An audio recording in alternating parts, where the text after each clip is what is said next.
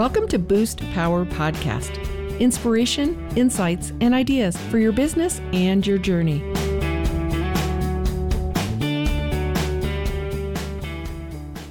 Hello and welcome to Boost Power Podcast. I'm your host, Betsy Wiersma. And today is the first day of the rest of your life. And so make it a great one. And you are so lucky today to have the opportunity to access the amazingness of Tamara Ryan, our guest on the show today. Tamara has not only been a leader in the community here in Denver, Colorado, but she really has some insights into the truth about working hard in the world and finding our place and all the good in between. So Tamara, welcome to the show. Great to be here. Thanks, Betsy. Well, I've been lucky enough to know you many, many years as we've been trudging through lots of things in Denver, Colorado. And I want you to just tell the world your story. So go back before you ran, this vibrant not-for-profit. Go back to a little bit about what in your life woke you up to your purpose and your passion and kind of put you on a path that, led you here. Well, it wasn't a straight line. I actually have 2 science degrees. And when I was getting my undergraduate degree in kinesiology, I thought the coolest job ever would be to design shoes for Nike. And I ran track, and so that seemed right up my alley. And then I went on to graduate school and got a second degree in science. And my first job was with a subsidiary of Rush Medical Center in Chicago. And it was this great, innovative place where it didn't really matter if you'd never done something before, because there were so few of us taking these ideas out of the medical center and taking them to market.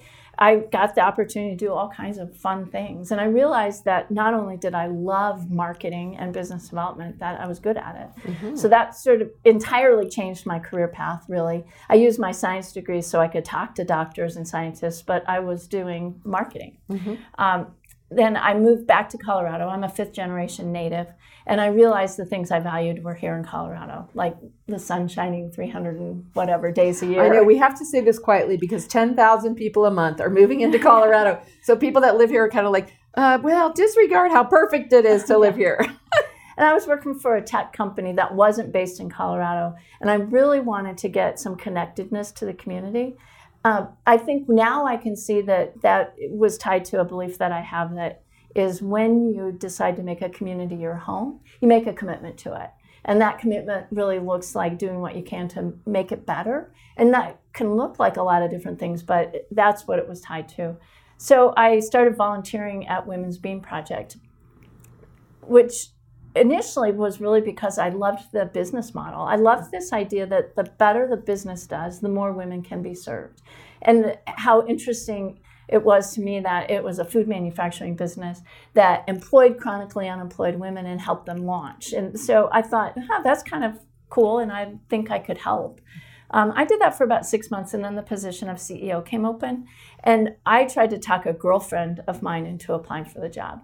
According to her, I went on and on about what a great place it was until finally she said, if you think it's so great, why don't you do it? Wow.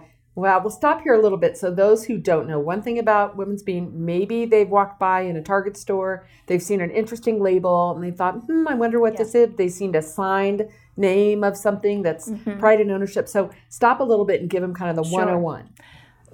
We believe that all women have the power to transform their lives through employment. That's the basis of Women's Bean Project. So we hire women who are chronically unemployed.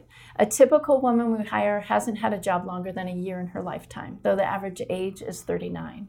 So they have long histories of addiction and incarceration, and really they've had jobs, but they haven't had a job where the employer cares that she comes to work every day. And so we hire them to work for us for 7 months. And during the time that they're working for us in this full-time job, they're going to spend 70% of their time working in the business in some way. And 30% of their paid time is going to be spent in program activities where they're working on what we call the U job, Y-O-U. So there's the Bean job and the U job.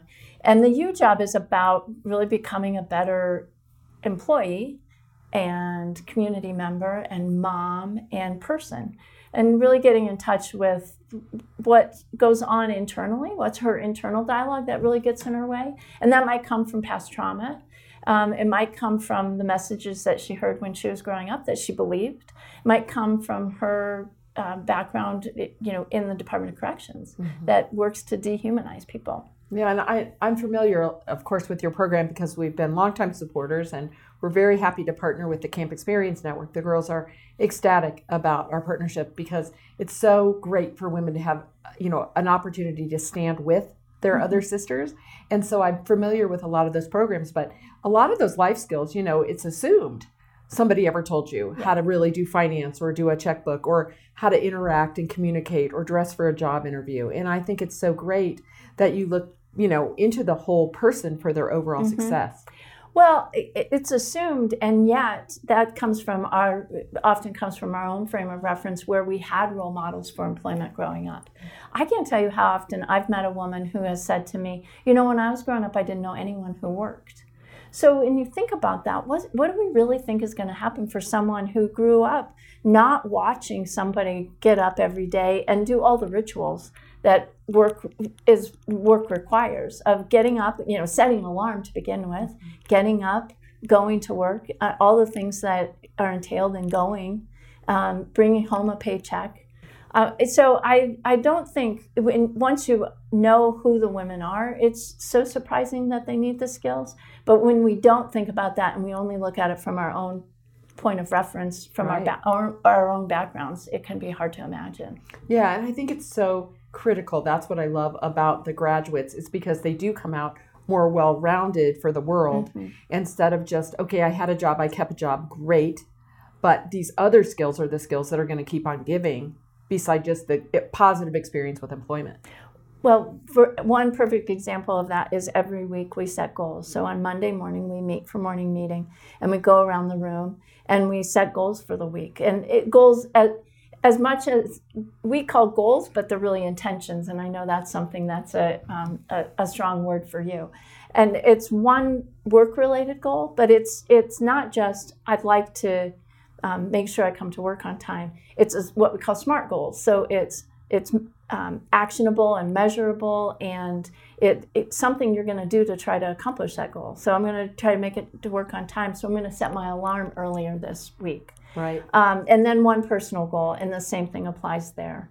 And then on Fridays, when we meet again, everyone goes back through, and you have to say in front of everybody whether or not you accomplish that goal. Right. What I love about that is there's a personal accountability there when you set that intention, but there's a public accountability and also an opportunity for support and celebration.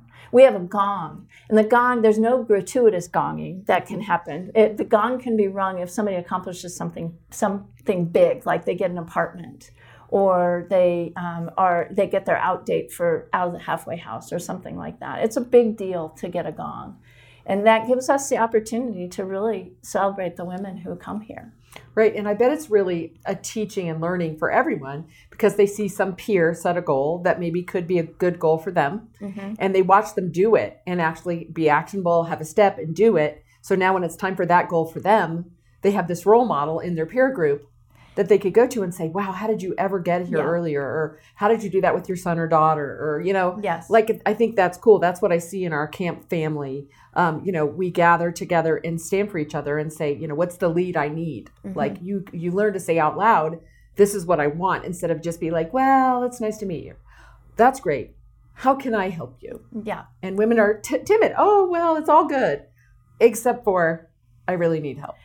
Yeah, and I think we have a tendency, and I do think this is maybe more a woman thing, we have a tendency to focus on what's not, how we're not good enough or what's not going well. And what we're trying to create at Women's Beam Project is what we call a safe and accepting work environment. So it's safe to be vulnerable, and it's safe to have problems, and it's safe to come here and tell your story. But it's also going to be accepting and encouraging. And it's going to be about what are you going to do next.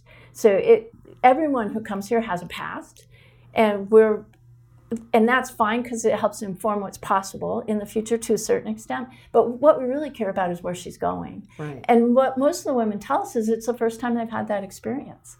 It's the first time in their lives that someone's been more concerned about their future. Wow, that's so exceptional. Tell everyone listening, a little bit more about the products you make, where they can get them, just because we got so excited about the women, We got off, so tell them your variety. We make a line of dry food mixes and ready-to-eat items that started with bean soup. Mm-hmm. So that's the genesis of our name. We have 6 different soup mixes, and then we also have cornbread mix and brownie and cookie mixes. And then we have a number of other ready-to-eat items, snacks, all different kinds of yummy things. Dog treats, my dogs would like to mention. You do have Speaking of 3 flavors yes. of dog treats. So I'm just saying as a dog mom. Yeah, we have about 50 different individual items. Some instant beans and rice cups. We're going to be introducing some new breakfast cups in the next couple of months. Oh, great. So awesome. Yeah, those will be instant also. Nice. And we sell our products in about 1,000 stores across the country and then online with some of the country's largest retailers. So we're pretty easy to find. Super. Well, we are listening to Tamara Ryan. We're here at the Women's Bean Project in Denver, Colorado, and we will be right back. You are listening to Boost Power Podcast with your host, Betsy Wiersma. We are part of the Global Sisterhood Podcast Network, women who amplify their voices and are committed to inspiring all people with podcasts on purpose. Enjoy these true stories and proven business tips for your business and your life. Now, back to Boost. We're back at Boost Power Podcast, and I know you're like, I got to get some of that. I got to try some of the products because I understand these products are on purpose. And so this time is we like to talk about what have you learned? Because I know when you walked in the door, you were not in 1,000 stores. You were not nationally, as known as you are now. I know it's been a huge, humongous project, not only to keep the day-to-day, but to have that big vision down the road. So we like to share with women some of the things you have learned along your path, Tamara, as a leader for this particular organization. Oh, gosh. So, as you think, what's the first one that pops up? Well, I think the first thing, particularly relative to the business, was keeping the end in mind, and always starting with the end in mind. And what I've realized over time is that has really kind of belongs to everything, whether it's a personal thing or a work-related thing. So if you can create a picture or vision of what it's going to look like when you are wildly successful, it gives you a path for how to get there. And I think often we go through the motions of, doing the work day to day without really knowing where we're headed. And I think that's a mistake. I think you have to start with the end in mind. And I apparently say that so much that the team here sometimes teases me about that. Yeah, they're going to make you a t-shirt. Yes, probably. Yes. But starting with the end in mind, applies to relationships. It applies to conversations, especially tough conversations. It really applies to everything. But that was the first thing I did when I arrived here is, if a woman graduates our program and is crazy successful, what does that look like? I mean, what would she have done, or how would she be that would make us say she's wildly successful? And then we need to build a program and a business that helps her get there. Right. And once you have that picture in mind of what success looks like, the path to get there becomes a lot more apparent. And that doesn't mean that you know immediately. But I think first you have to figure out the what, then you figure out the how. And too often we get stuck in the how and worried about the how, and we don't actually know what the what is to begin with. Yeah, I think that's really valid. And we talk about that so much in the Camp Experience Network, right? What is your why? And then picture, I say, what does it look like when it works? Similar to you. They probably would give me a t-shirt in the Camp Network for saying that. Because people say, I want to be successful. I say, okay, what does that look like? Well, yeah, okay, good luck with that. So, I can say, I want my daughter anchored in something she cares about and loves, that she can put her energy in and feel validated and happy, versus I want her to go to college and do something. I think validated, happy, and on purpose for my daughter is going to be the big kahuna, whatever that looks like, right. Because I'm not sure she's traditional college, and letting go of what my parents did is an interesting process. I know you're a mom too, besides everything else. Okay, so begin with the end in mind and really study on that. What about, how do you build, lots of people are involved with charities and things. How do you build your donor base? And what are some of the secrets of, advocacy and being able to get, the kind of money and vision that you need to do this really fantastic work? Well, I think that there are ways to enlist people that really involve capturing their imagination, as well as helping them see what the effect of their support is going to be.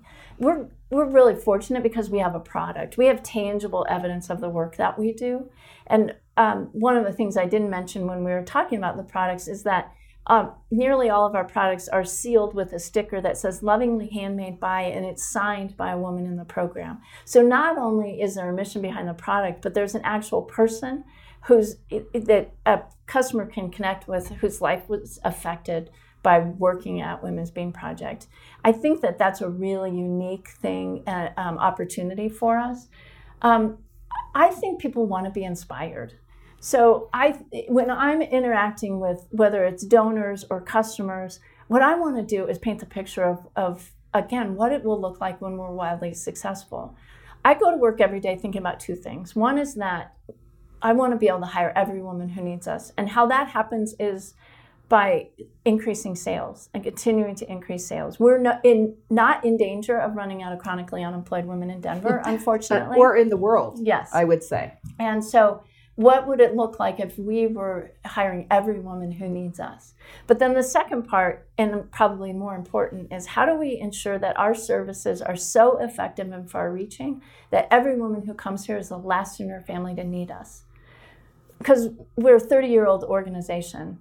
My biggest fear is 30 years from now, we'll just be serving the daughters of the women we serve today. And I don't think that should be okay with us. Right. I'd love to have to, hire men or do something else crazy. Yeah. Right. Have so many spots open. Yes. Because you have to branch out. Because we stopped the cycle. Right. To me, that's the reason you come to work every day in this business of humans, is to really have an effect that is so important that you're not necessarily at some future date.